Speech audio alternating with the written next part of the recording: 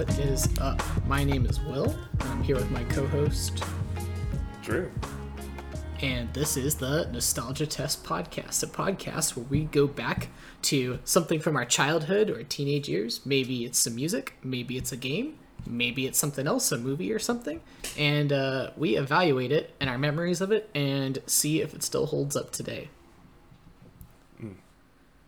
This episode we've got something definitely music and definitely middle school, high school, and I feel like it's honestly that sweet spot that captures so many people, and it's going to be Scary Monsters and Nice Sprites by Skrillex.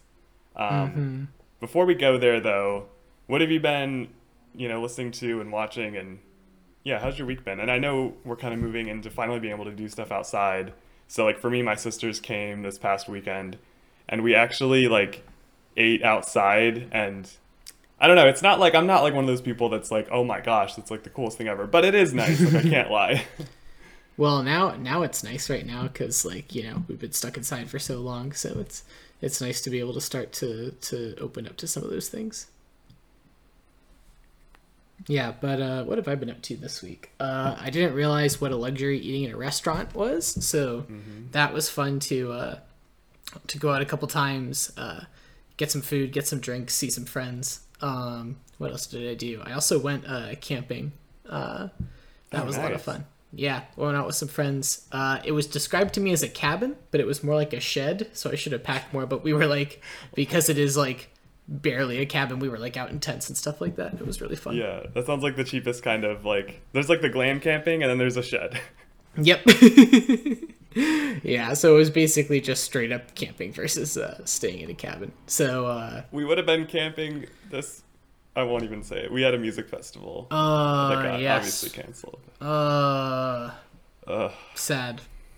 That was gonna be so much fun. Oh well. I don't really think about it though. It's not as emotional as it really could be. So I'm doing okay. Yeah. Other than that, things that I consumed this past week.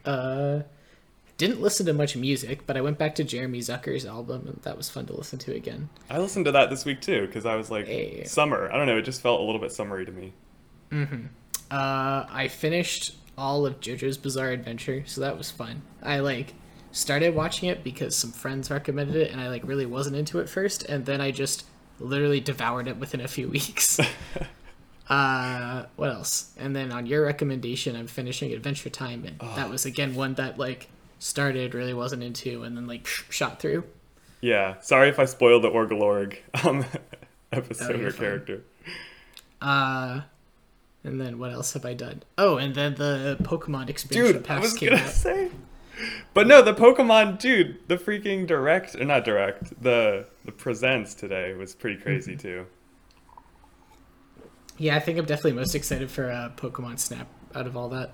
Have you played the original? Yeah, so much fun. Same.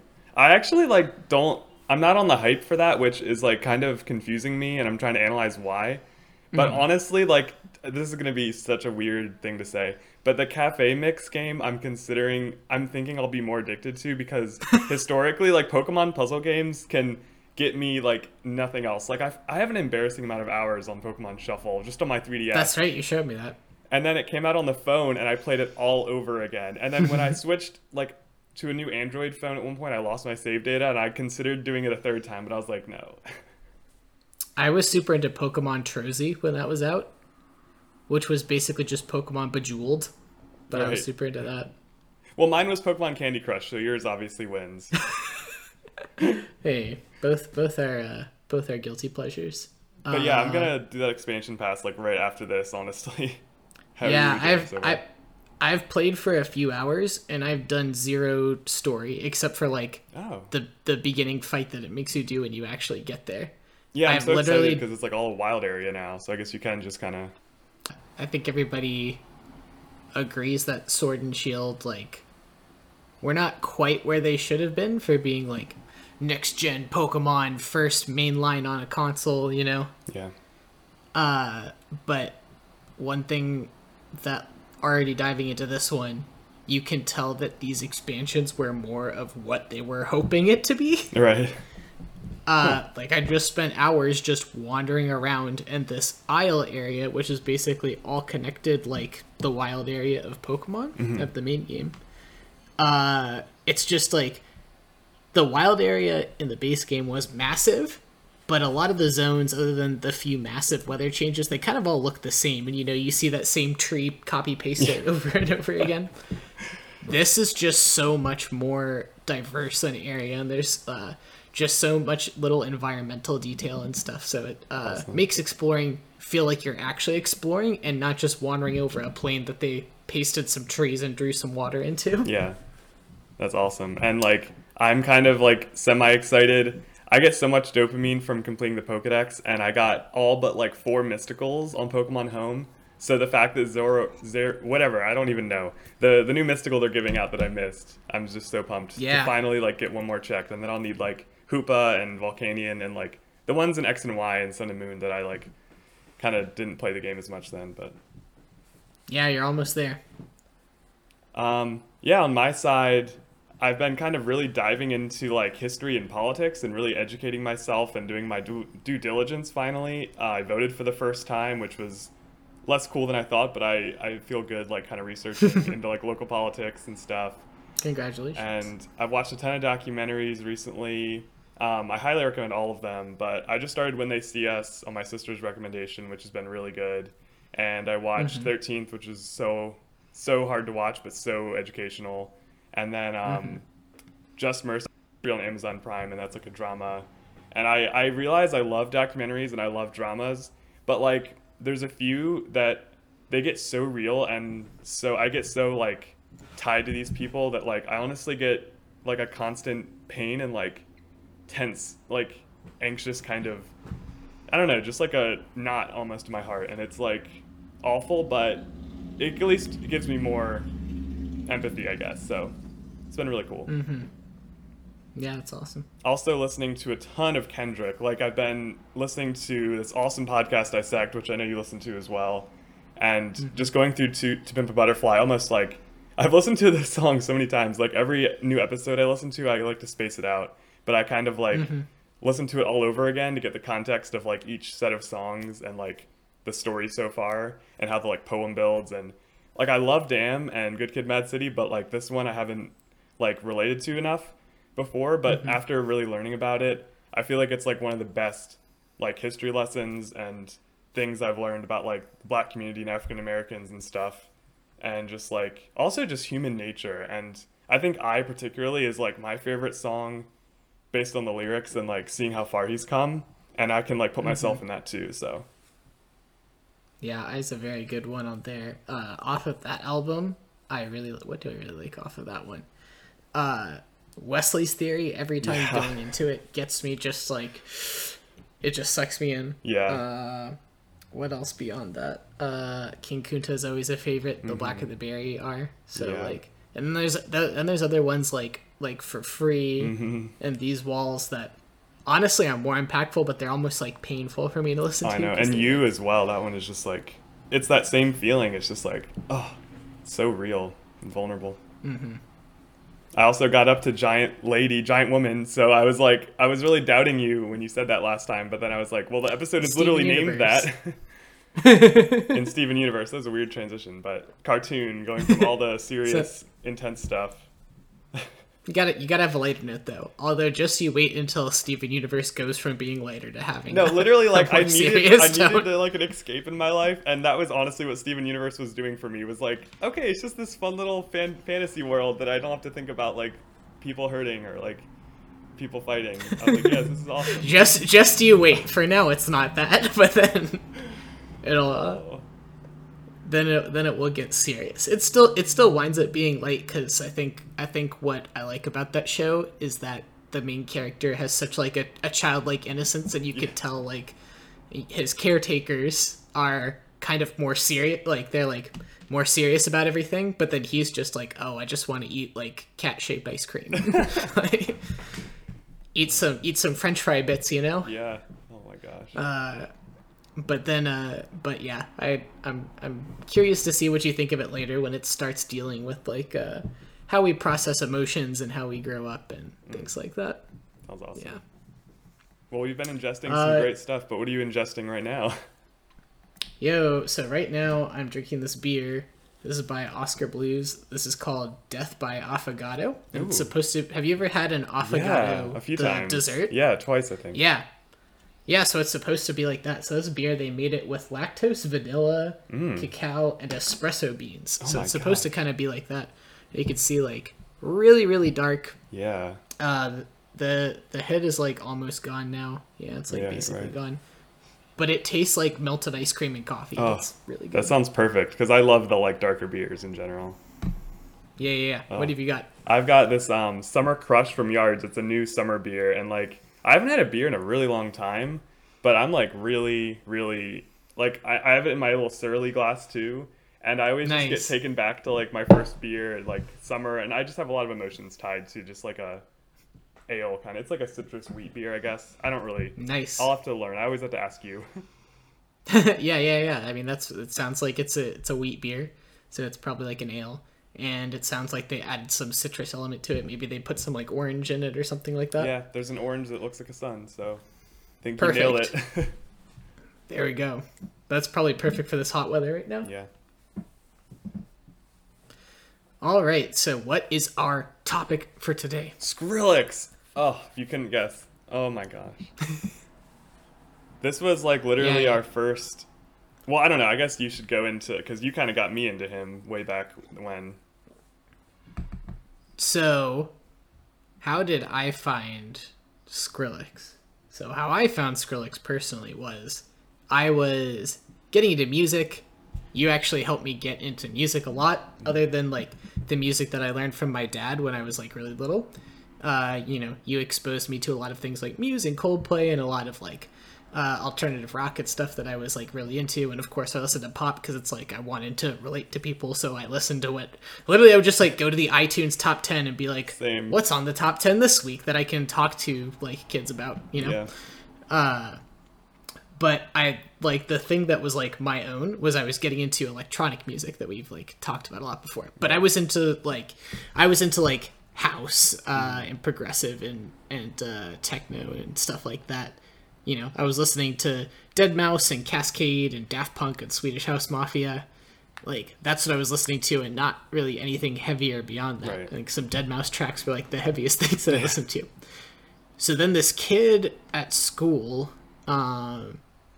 was like, so we were in our English class at the community college, and like we would talk about music and stuff like that, and he was into rock, he was into some indie rock, and but he was also really into like punk and metal as well. So we would like talk about like the different things that he enjoyed, and he turned me on to a lot. But I like told him like I was into electronic music, and he was like, "Oh no way, I've heard some good electronic music." And then in class that day, coincidentally, our like teacher was talking about how like our English teacher was talking about how like mediums change and things like that. Talked about how music is like being made electronically now. And she was like, here's an example of electronic music. And it was basically just like a pop song or an indie song that used like a sequencer. Like they had Right. sampled something into a sequencer and like played it out. But it was very much just like an indie song or a pop song. And then this kid who I would talk to about music was like, oh, like I wasn't thinking of that when I was thinking of electronic music. I was thinking of this. And he goes up to the computer that was being projected and throws on the first of the year video, which had just come out like a month before or something. And I was like, what is this? Talk about an And awakening. I think our teacher almost had a heart attack because, not only is that such a heavy song, that was like such a heavy song, but like the video for it is incredibly dark as well. Well, the dubstep like synths honestly sound like a heart attack or like a telephone ringing very violently. Honestly, Yeah. like So I was like, I'm not sure about this, but that was also coincidentally when another friend showed me Bass Nectar. So I was like getting into Bass Nectar, and I was like, oh, maybe I should go back and check out Skrillex again. So I had Scary Monsters and and more monsters to listen to, and that's how I got to where we are now. And how long was that before I got into him? Like, was that, I guess, in the fall, probably, like early fall? Just like a few months. This was around, so this would have been 2011. Yeah, because I got into him in 2011, November, December.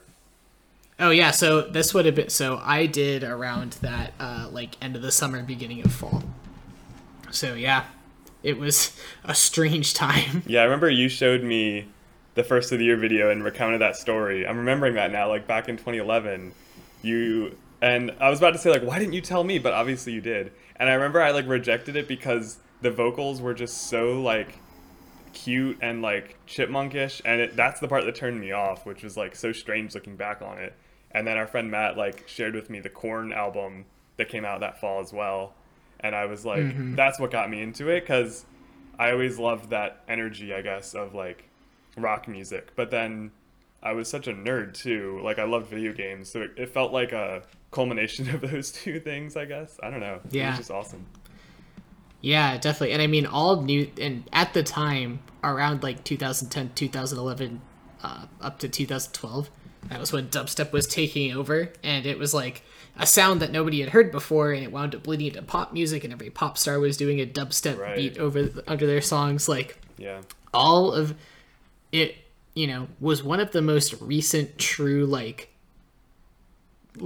moments that changed the sound of the greater zeitgeist of music. Because thinking like more recently, how we have like the trap wave recently, but even still trap is built upon such deep hip-hop roots, and truly dubstep is built upon some pretty deep electronic music roots too, on top of like drum and bass and jungle too. Like they share that and too. hip-hop and dub reggae. Like, it's built upon those roots, but it also is so much its own thing. Whereas, you know, trap, you can kind of somebody's gonna berate me for this, but I don't know. I feel like you can like tie trap much more closely back to Southern hip hop than you know.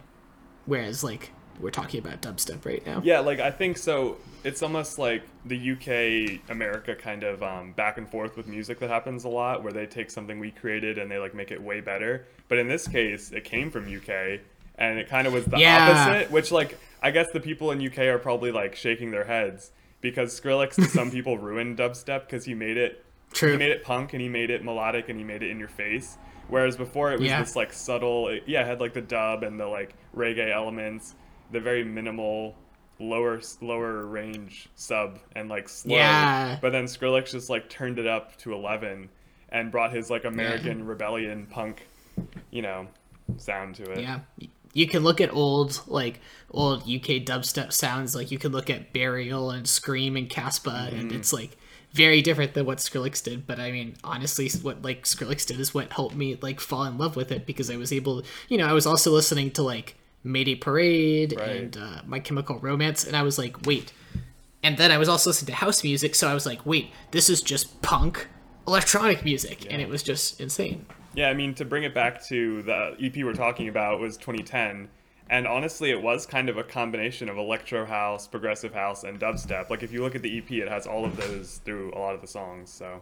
Yeah, it wasn't just, although Skrillex was being classified as dubstep, that's not where he started, and that wasn't, and really still isn't today, 100% of his music. Yeah. It was definitely, like, a lot of, like, recess and stuff, but, you know, it's really pretty diverse in all of its inspirations. Yeah. So the EP is Scary Monsters, which most people like. Scary Monsters and Nice Sprites, which most people like consider his first real project. He had before that, he had My Name is Skrillex, which I got to go back to and listen to, and he had the Weeknd single. But a lot of people consider this like his first real release under the Skrillex name. I guess it was like his first commercial release, because he was saying in an interview that like My Name is Skrillex was just independent because he didn't want to clear the samples and like pay all the money, and he just kind of threw it out there for free. And honestly, like, I remember going to Blood Company's website, to like his old management's website. You had to like go through this, and it had like a MySpace link, and you had to download it. It was a journey. Yeah. And before all that, he was the lead singer and did some guitar and From First to Last, and he's recently kind of rejoined and done a few things with them. But it kind of goes through his blood. It's like music has always been a huge part of everything he's done. Yeah, and we can't forget his right before becoming Skrillex. He had a stint as a pop singer too that only lasted for like a year-ish or so, but he put out like a pop EP. Oh yeah. And it's really it's if anybody wants to look it up, he's just called Sunny. And I think it's called it's either called Gypsy or Copa Face. Mm-hmm. I think it's Gypsy. I remember checking that once, yeah.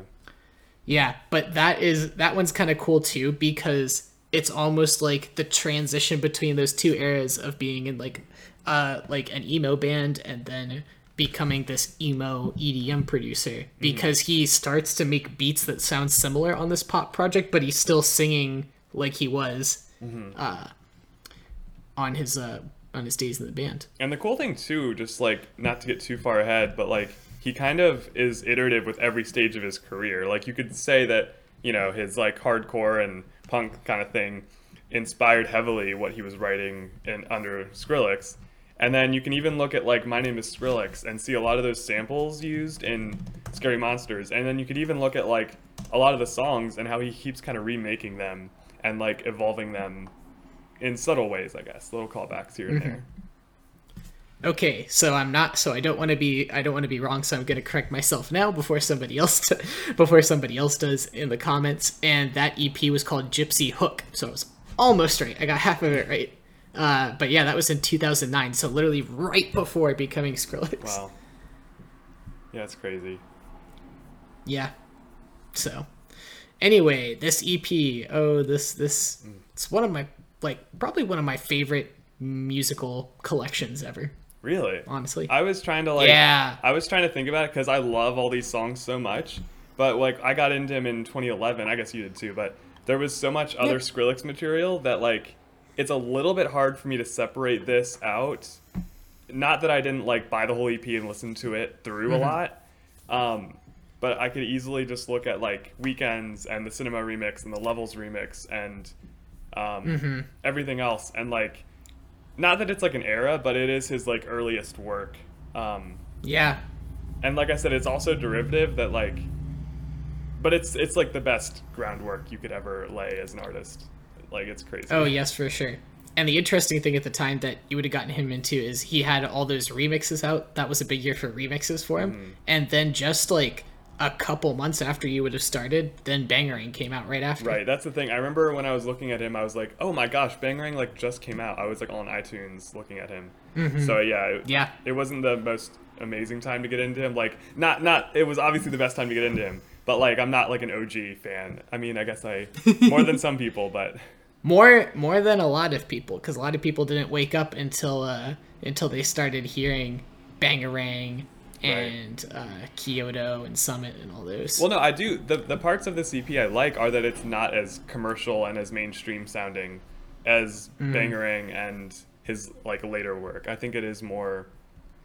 I don't know. Like if you look, I was listening to his songs on SoundCloud, like Cat. Wait, what is that song called? Not Cat Rats. Yeah. There's like a lot of older songs that like you can really see how he got to this point. Oh yeah, there's like an old Mayor Hawthorne remix up on his SoundCloud, and it's weird to go back to that point and be like, what? Yeah. Oh man, it's really neat. But let's run through all the tracks on this thing.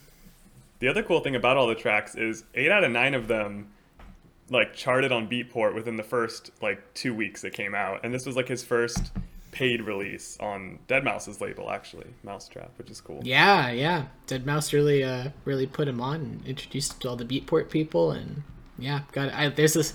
Oh my gosh, this is we're delaying talking about the individual tracks, but I remember this old video. I'll send it to you after this. Of Deadmau5 like took him to the Beatport offices, and he's just like this little kid with glasses, wearing skinny jeans, and he like has his laptop plugged in, and Deadmau5 is just like sitting there like looking at him, and he's like. And he's like, this is the first track on the album. Like, he just doesn't have that confidence yet. I think I've seen that video, but, like, I couldn't find it. I was trying to find... Is it when they play rock and roll in like, a studio? Yeah! Oh, my gosh. Yeah. And wait, do you know what size jean he was wearing in that video, by any chance? He's wearing, I think, size 27 skinny. Good eye, mate. Sometime we'll tell the story of how we know what size pants Skrillex wears. Also, it's less creepy than you think. yeah. Also, this thing won 2 Grammys, which is crazy. Actually, that kind of blows my mind when I think about like the content on this thing and how it ever could appeal to like people that aren't young and understand the scene. You know?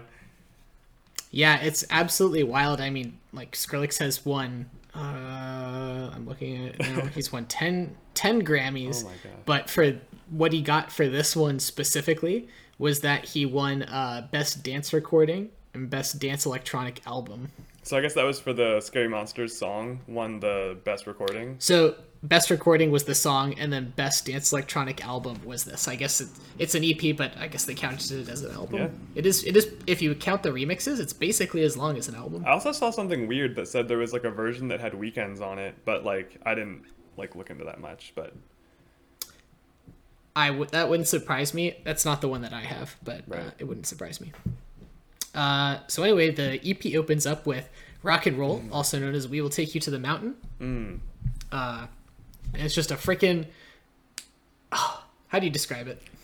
it's like honestly, it's kind of like the essence of his spirit. Like I was watching the music video for this, which I forgot was a thing, and it's one of his best videos to me because it's just Oh, I love all the tour footage and... it's beautiful. It's just- And I Yeah. don't know if you had this thought.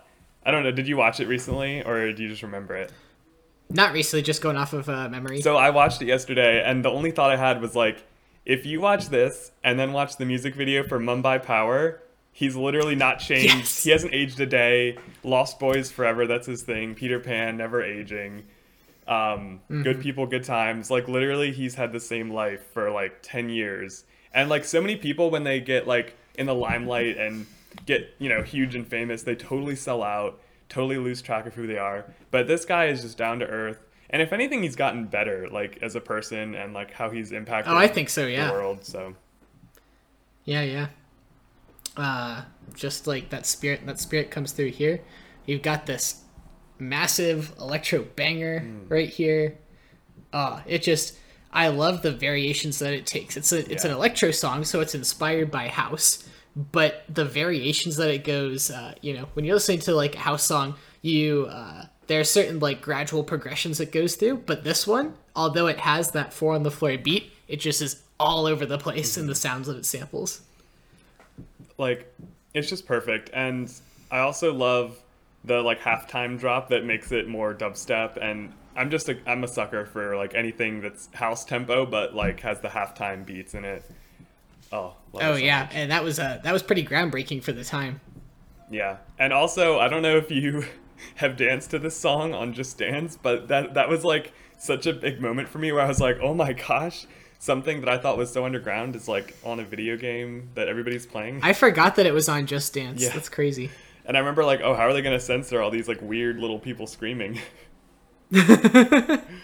And then, of course, one of my favorite parts of this track, and it's kind of indicative of what a lot of people felt about the sound at this time at 2010, 2011, Right. is that sample at the end Yeah. where the guy is like, they're not artists because nobody can play the guitar. Do you know what that's from? No, I actually don't. It's freaking from the Glitch Mob just like doing a public prank. Not really a prank, but they just went out in San Francisco and like did a live set on the street. And then they interviewed this guy and he was like, they're just a bunch of guys making noise.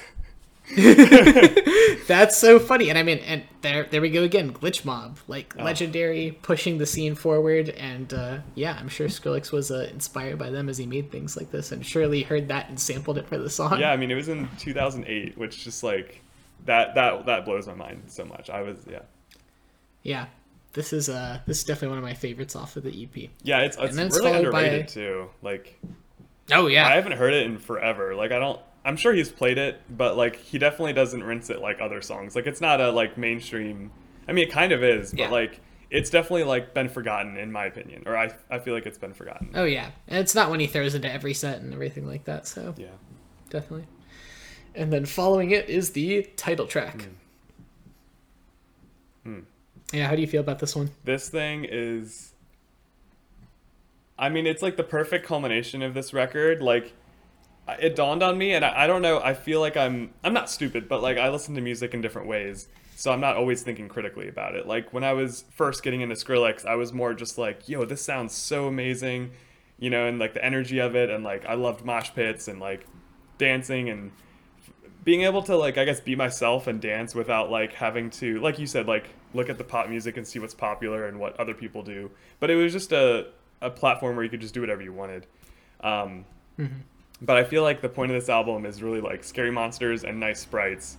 So you have like super super dark evil, not really like evil, but like really dark, really really dark stuff, and then like really really hyper light, cute, whimsical stuff. And this song kind of lays that groundwork of like it's so like mysterious and like the weird vocals and then the crazy really really heavy drop, and then like every like 8 bars it switches to this like beautiful melody and then back to the dubstep and then melody. Like I love the like flip flop of the drop where it goes, super dark melody, and it has a nice like ping pong, call and response. Yeah, the melody is carried out throughout the whole thing, and it kind of ties it all together. And then of course it closes out with that little sample, which being like a very like emotional young kid, going through a lot of changes and things like that. That sample at the end, that's like, you don't need to hide, my friend, for I'm just like you. That like always was just like my little like, oh, that's like my comforting thing. And I think if I'm remembering correctly, the first time that we saw him live, the last song he played was the VIP of this, and the closing of the whole show was just like the piano of the melody with that sample at the end, and I literally like felt like a tear like coming out of the end of my eye. I was just like so emotional at that moment. And I also loved figuring out that it's like reversed throughout the rest of the song, and I was like looking up lyrics for multiple songs of this EP, and like everybody has a different interpretation of the lyrics, and to me like none of them are like lyrics. And I think the coolest thing that Skrillex keeps doing in music is like revolutionizing how vocals and like singing is looked at and used. Like he honestly, part of it is sampling, but he kind of uses his own voice, and he was like a lead singer in a punk band, and he like keeps singing in a lot of his songs, but he'll just use his voice as an instrument and like make it almost like a synthesizer, and the way he processes it and like affects it is just like nothing else. And I feel like so many people since him have copied him. And then you can even look at like Face My Fears, and that vocal processing and that style, and even Where Are You Now with Justin Bieber, like that's kind of the start of him doing that with like, he made Justin Bieber's voice into the drop synth lead melody thing. And I feel like almost everybody in pop music has like copied him since. Not everybody, but I've just heard that style so often since then. Yeah, definitely in terms of the style of music, he definitely it's a signature of all of his most of his tracks. And we can actually think of some another group that we really love, another vocalist we really love, doing the same thing. Can you think of what song I'm thinking of? Well, with Scary Monsters or with something else? With like in a way chopping up your voice as an instrument to kind of sing in a way like that. Oh yeah, I guess Porter from last week. No, I'm thinking of somebody like way before that. And he wasn't doing it electronically, but he did a similar thing. I guess it was, in a way it was electronically, but not like in a DAW. And the song that I'm thinking of is Muscle Museum by Muse, where Matt Bellamy plugs the mic into was it the amp or was it the fuzz factory? Oh yeah.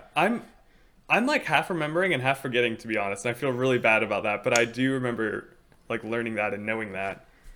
It might have been into the pedal and then into the amp. Oh, but no, because he sings. Yeah, he uses the guitar effect as his like over his voice. Yeah. Yeah, at the end, and that's not the exact same thing, but it's kind of a similar concept. Yeah. Like I actually really got inspired by Muse with my own music I was making and Skrillex. So like manipulating stuff like that was always like really attractive to me. Just like to take something and then like make it something else. So I totally know what you mean. Yeah. So after the title track is the third track, Kill Everybody, which always creeped me out, but it just slaps so much. Yeah, and like I feel like this is almost in the same vein of like it's super dark, but then the track after it is super light, and it's almost like a lot of like punk and hardcore and screamo music has the like really really dark, like the most aggressive energy, but then like the most melody and like softness and vulnerability, and I feel like he translates that perfectly into this song, especially, where it's like, who would even say I want to kill everybody in the world and eat their heart, you know? Like it's but like it's this like cute little voice saying it, and it's a weird thing. Yeah, this one's over another 4 on the floor beat, but it kind of preserves the wobbles from his dubstep songs, and it's just Oh yeah. I also love like For being at this tempo, it's still super heavy. yeah, this was like probably one of the heavier electro songs like ever, or at least at this point. Yeah. I love how For he sure. like makes the voice into a like dubstep synth in the intro, where it's like boom, boom, boom, boom, boom, boom, boom, boom. It's just such a nice effect. I feel like a lot of people have done that too. But Oh yeah, for sure. So that's one of my favorites. And then after is one of the more subtle songs in the album. It's All I Ask of You. and I love the transition with like, I always thought of in Kill Everybody that one sound is almost like a hyena like barking. I always thought that. I don't know if you ever got that from the like whew, or whatever, the little woof in the samples or whatever the sounds. Thinking of it, yeah, I can see that. Yeah, for sure. But I love how like that little sound perfectly blends into All I Ask of You, but then it just like slowly brightens up. Yeah, it's you don't know where it's gonna go in the beginning, and then it kind of blooms like a flower. I always consider this song, actually, I don't know if you feel this way, but like the precursor to Summit. Like it's kind of like he made this one so that he could make Summit later in terms of exploring this style. And obviously they're at different tempos, but I think sonically they have and a like lot the of fact the way the lyrics are written, they just repeat the same like lines. It's almost like a poem, and they're both longer songs, but they just like beautifully blossom. Yeah.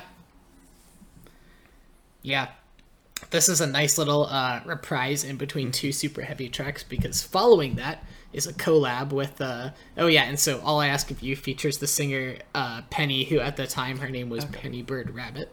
And after is another collab, which is a collab with Bear Noise and Foreign Beggars from the UK. And that also is super sad that one of the Foreign Beggars passed away, I think like 2 months ago or so. Yes. Like that hit me. Yeah, not too like, long ago. I don't know, I just like, it kind of got me into hip hop, to be honest. Like before this song, I don't think I would have ever listened to hip hop, but like the little bit of hip hop that was integrated into like dubstep was what like kind of, set the groundwork for something I really appreciate and love. And this was probably the first song to do that. Yeah, for sure. And it's one that, so we were talking about how rock and roll's kind of underappreciated. This one is definitely underappreciated. Like, I also, real quick, the intro, I always hear it as Former Beggars and not Foreign Beggars. Okay, because usually I'm like crazy, because like in Skrillex songs, like in cinema, I always thought it was like "Jump to me" or like not a word. I don't know. I always heard it wrong. And then in Recess, I always thought it was like, I don't know. Whenever like I see the lyrics, I'm always like just dumbfounded. So I'm glad I'm not crazy in that one. Yeah, they're not the cleanest vocals. They're very modulated. But yeah, this song, I can't. I don't want to like super interpret it emotionally all the time. But I feel like with this song, it's like the most inconsistent, as far as like the lyrics are more just like probably written by Foreign Beggars and more fun and more like danceable, and not necessarily like All I Ask of You or Scary Monsters that has something that you could like take deeper from it. But it's still a great, like, amazing song. Oh yeah. It's kind of, and I guess with it being like a little bit less serious, it's kind of positioned at a good point in the album, like a little bit before the end. But yeah, this one doesn't get played out often, but I know every time I can find a clip of him playing this one out, I'm just like, and re-listening to the EP recently to prepare for this podcast, it's not a song I go back to often, but like whenever I hear it, whenever like I forget about it, and then like months later when I like rediscover it, I'm like, oh my gosh, like the organ is one of the most intense build-ups in any like dubstep song, honestly. I love it so much. Yeah. Yeah, it's kind of the forgotten one because I'll hear people frequently bring up Yeah. every other one. Oh, But did then you this notice, one's by kind the of way, pushed to that the they say bottom. fam in the lyrics? I thought that was hilarious because I No, I remember didn't hear fam that. became such a word, and like in like 2016 my like college professor was saying fam, and like it was one of those words that I just like wanted nothing to do with because like it got so mainstream and so overdone that I was just like, this is just a cringy word. But I love that like it's probably from UK, I'm sure, and it makes sense. I've heard it more from that side of the pond, but I absolutely love hearing it in 2010. I'm like, oh my gosh. Wait, I just have to check that you know Yeah, it's what just like like fam slang is, for right? like friend or Sure. like, well, yeah, of course, but like For it's more like family. fam. It's more like a friend typically in the slang, I think. Yeah. Yeah, that third drop, I like forgot it existed. So when I heard it this time, I was like absolutely mind blown and like taken aback. Like I forgot some of the sounds in it that like are just glitchy, and like I love the slow pitched like pauses in there, and it makes it like triple intense, honestly. And like when people say it's like Transformers, it I know it's very cliche, but with this song it's like so true. The sounds. Yeah, for sure. And then of the what Skrillex wrote for the EP, it closes out with you friends. Mm. And this one is like, it doesn't fit into a typical genre of electronic music. It's kind of almost like an ambient or orchestral piece that just closed it all out. And well, I guess it does have like a house beat in it, Yeah. but with most of it kind of just being like I don't know, like a almost like a piano piece or like a singer songwriter piece even, and then it brings in that singing again, like we were talking about before, using vocal chops to sing, and you can hear some of the original lyrics come through, which I think is neat that you hear it like chopped and then you pick up words here and there. I also love how it like you can have two different voices going on at the same time, and like it's almost like the Daft Punk style of like layering different voices together and like having different pitches, and it's just the harmony within the harmony of the not the robots. I don't want to be cheesy, but the harmony of it is really beautiful. Yeah, for sure. It's just it's incredibly well written. It's like goes beyond just like a four chord melody and like yeah, it's like a genius closer. Yeah. And like I think this one is cool because he's played it usually in the countdown to him. He'll have like 5 minutes going down to zero and then he'll start his set. And I love like the really soft ballad he has. It has such a like nostalgic melody to it that I think anybody can kind of get behind even if they didn't like grow up with it. Like I instantly loved this song. I remember. Yeah, for sure. It's just like when it's not one that people just like share around. If you're sharing around a song, you're probably sharing Scary Monsters or Kill Everybody. So I remember listening through the EP the first time and getting to it, and I was just like, wow, that was like a really beautiful way to end it. Yeah, and it's like the perfect thing I keep bringing up of like the light dark kind of synthesis of like it starts with just rock and roll, which is just like kind of his spirit, but then Scary Monsters is really dark and has like some light in it. And then like this one closes with like a super happy ending, and like I love my friends and like good people, good times. Like, and I guess that was in rock and roll, but like it's just like I don't know. It's just so cool to like get two parts of his heart. I guess like he's just so vulnerable, even in 2010 with like dubstep. Yeah, we fell in love with gravity, but did we really need it to find our love? Like always, like made me think a lot, and it may not even have like a super serious meaning, but definitely like like 15, 16-year-old Will was like thinking about it, like Yeah. this is like super deep. Wait, which part And is even that? if it wasn't meant to be deep, that's the vocal. At the end? No, at the beginning. Wait, That's what the chop is. I thought it was just. Oh, okay. Huh. Yeah, that's what it's chopped up of. Wait, is it from a different song, or do you Uh, know what it's sampling? Or chop? No, it's his own voice. It's just his own Oh, voice. right. Okay. Yeah. But like, and I mean, it like, even if it wasn't meant to be deep, it like didn't need to, because it just like impacted me. Right. Kind of like the end of Scary Monsters. Yeah, I think all the lyrics of these songs, they're so meaningful to me because you can interpret them. Like, they mean something different to me now listening to it than they did when I was like 13 listening to it. Like, you can kind of apply it to whatever you're going through. And I saw he was actually interviewed about like how like the light and dark is played into it, and like how his fans interpret the music and like draw emotion out of it. And he said it was like awesome if you just think it sounds awesome and you want to dance to it, or if you can find some deeper meaning, that's like awesome too. And I love that like it kind of just backs up what I was saying about the like you can analyze it harder, or you can just like, you know, mosh and dance to it and love it. Yeah, for sure.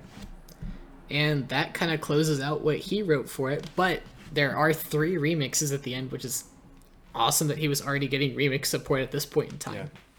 Especially from a group that was, at the time, so huge in the bass scene, and that would be Noisia. Yeah, I love too that these remixers are all like from UK, and they're all, not that he's not authentic, but like he definitely tributes the roots in all of his music, like especially going forward, he keeps tributing the old genres and really respecting everybody in the music scene. Yeah, for sure. So we got the Noisia remix of Scary Monsters, and that one is pretty crazy. Yeah, I'm not like crazy for this one. I don't like that weird like growl sound before the drop, like it just sounds like a grumbling tummy. And to me, like, I just prefer the original by far. But oh, me too, for sure. Although I think it's nice that Noisia put their touch on it. And then the same song got a Zed remix, which kind of brings it up to like a house song. yeah, and I love the like halftime again, the house halftime at the second drop for like it's only for a split second, but it like really gets me still. My God. Also, I was looking up the Yeah. sample for like that thing, the cup stacking video. The cup stacking. And she says, "Oh my gosh!" This whole time I thought it was "Oh my god," and like it's not a big deal, but I just think that's hilarious that it's like, I just think that's really funny for some reason. I think it's the way it's like cut at the end makes it sound like Yeah. that. And then the last one is my favorite of the remixes, and that's the Kill Everybody Bear Noise remix. Yeah, this one I'm also not crazy for, but I also didn't listen to it much Wow. back in the day, so. Yeah, for me, I like this one. I think I still prefer the original over it. None of these remixes really change, like, none of the remixes, like, I put over the originals, but I do like how the Bear Noise remix puts it at, like, at a faster tempo. So that's nice. I kind of actually So how would you- dislike when the drums go faster, like in a house way. I just think it doesn't sound as good as like the halftime that the rest of the song is in. But besides that, I also found a Cone Sound remix of Kill Everybody that I never knew existed. And I don't think it was official in any way, but like I love that remix for sure. So I definitely recommend giving that a little listen. Dang. Yeah, I'll have to look that up. So how would you kind of sum up this whole EP? I mean, for me, it's not my favorite work of his, and I think based on so I hate when DJs don't play their old work and they only play their new music and other new music that's coming out. I love when people play originals, but I think with Skrillex, he usually honors that and plays off his old tracks, but there are a few on this that he doesn't, and I think that's for a reason. I think Kill Everybody, I think Scada, I think Rock and Roll, they're great and they're really, really good, but I just think they don't really hold up as well as the other songs. And I think the nostalgia gets me more than like Scary Monsters and All I Ask of You and With You Friends, I think are like so timeless. So I think it's like a lukewarm, but if you've listened to like a few of these singles, definitely check them all out because like they're so good overall. Yeah. I'm a little bit the opposite in that this is, and this might surprise you, my favorite thing he's ever done. Wow, that is surprising.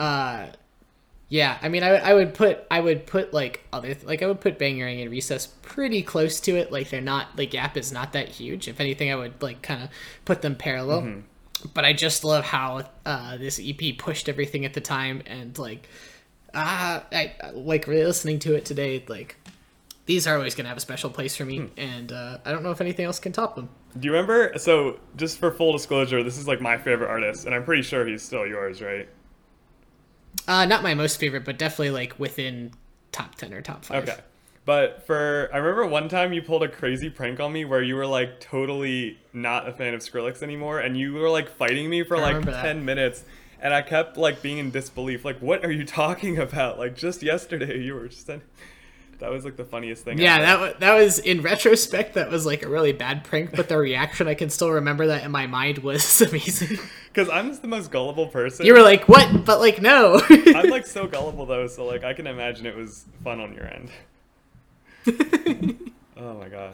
Oh man, that's time. I also love the 12th Planet video of him like playing Scary Monsters way before it came out, and I was thinking like, what do the other people think? Like, do they know how monumental of a moment this is and how much of an impact this song is going to have on everything?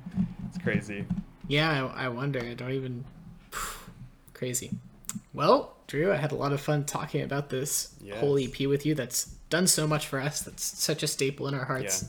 But before we close it out today, do we have any questions from our listeners? We got another one from Caroline.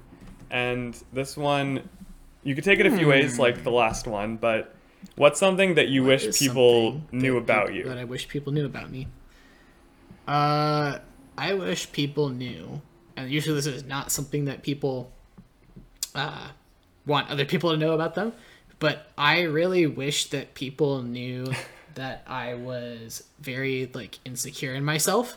I definitely have, like, some very weird hobbies and interests, and I'm unabashedly for them.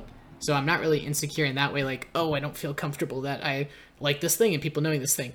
But I'm definitely, like, very insecure about people coming to understand me and know me better, and having a lot of fears about people's perception of me and stuff. So I wish, honestly, that people did know that, because I don't think I put that off that often. Yeah. And I think the inverse can possibly seem kind of calloused at times. So I do kind of wish that people knew that I'm not really that confident in myself. Yeah, I wasn't going to go that route, and I was like kind of confused on how to interpret it.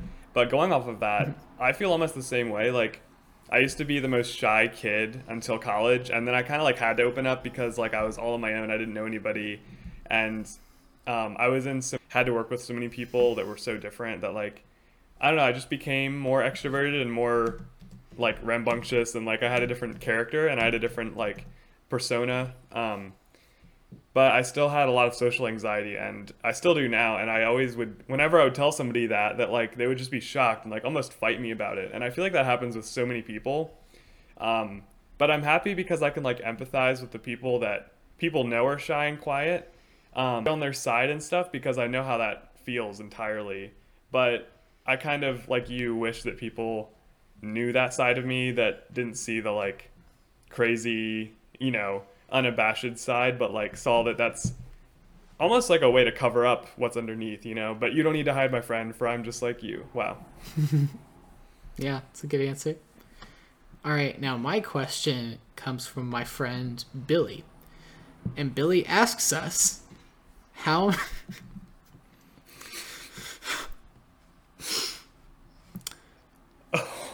many apes do you think your friend can fit in his mouth? And then he says, same question for him, but about you. So we're each I'm gonna say how many apes I think you can fit in your mouth, and you're gonna say how many apes you think I can fit. I've heard people-sized turtle or the horse-sized. Like, I've heard about that, but like this one is. All right, so my answer is, I was thinking about this question a lot. It's a very philosophical question. So I googled smallest primate, and the smallest primate is the pygmy mouse lemur, which is 12 to 13 centimeters long, or about 4 inches. So I think you could fit like 3 pygmy mouse lemurs in your mouth. So yeah, three apes in your mouth. My mouth is above average, so I guess I'll give you that. How many apes can I fit in my mouth? Yeah. There's a physics question here of like breaking your jaw. I mean, yeah, that's true. I guess if it was like detached, I could fit more apes in my mouth. Is just probable. Also, you got to imagine the babies of those are smaller, right? That's true. Yes. So I'm gonna say technically, 5. 5. Good answer. Good answer. Wow, we have a lot to think about right now. Yeah, this is wow. Well, anyway, Drew, thanks for joining me this week. This was super fun to talk about like I said, this is my favorite project for one of my favorite artists, and close to being one of your favorites as well. I also like wish more people would understand what he's really about, because most people, since he is like so mainstream, I wish people didn't just see him for his hair or see him for that one song or see him. Oh, the hair was always like a point of the hair was always like something that people brought up a lot, and well, I think a lot of the people who only heard of it because it was kind of popular at the time didn't really delve into the personality and all of the deeper cuts and stuff like that. So that's something that is unique to us, that we delved into because we're in this scene, right? And I think a lot of people's favorites are the more, With You Friends and All I Ask of You. Like those songs, they go a little deeper in your heart than like just the fun ones that you can scream, So. Yeah, for sure. Well, any other words before we go? No. Listen to it. Yeah. Thanks everybody for joining us this week. If you've got any comments, please feel free to send them into us on our socials or in the YouTube comments. And let us know how you're listening to, how you like to listen. It's up on YouTube, it's up on Spotify, it's up on Pocket Cast, I know, and it should be on all other podcasting platforms real soon. Yeah, and we also have a little playlist that has all the songs we talk about that we're listening to in the week to week, or the music we cover, or even a lot of the video games and movies have soundtracks on Spotify. So we'll just kind of keep that playlist updated week to week. So check that out too in the description. Definitely check it all out. Talk to us. We'll be talking to you as well. And see you all later. Bye-bye.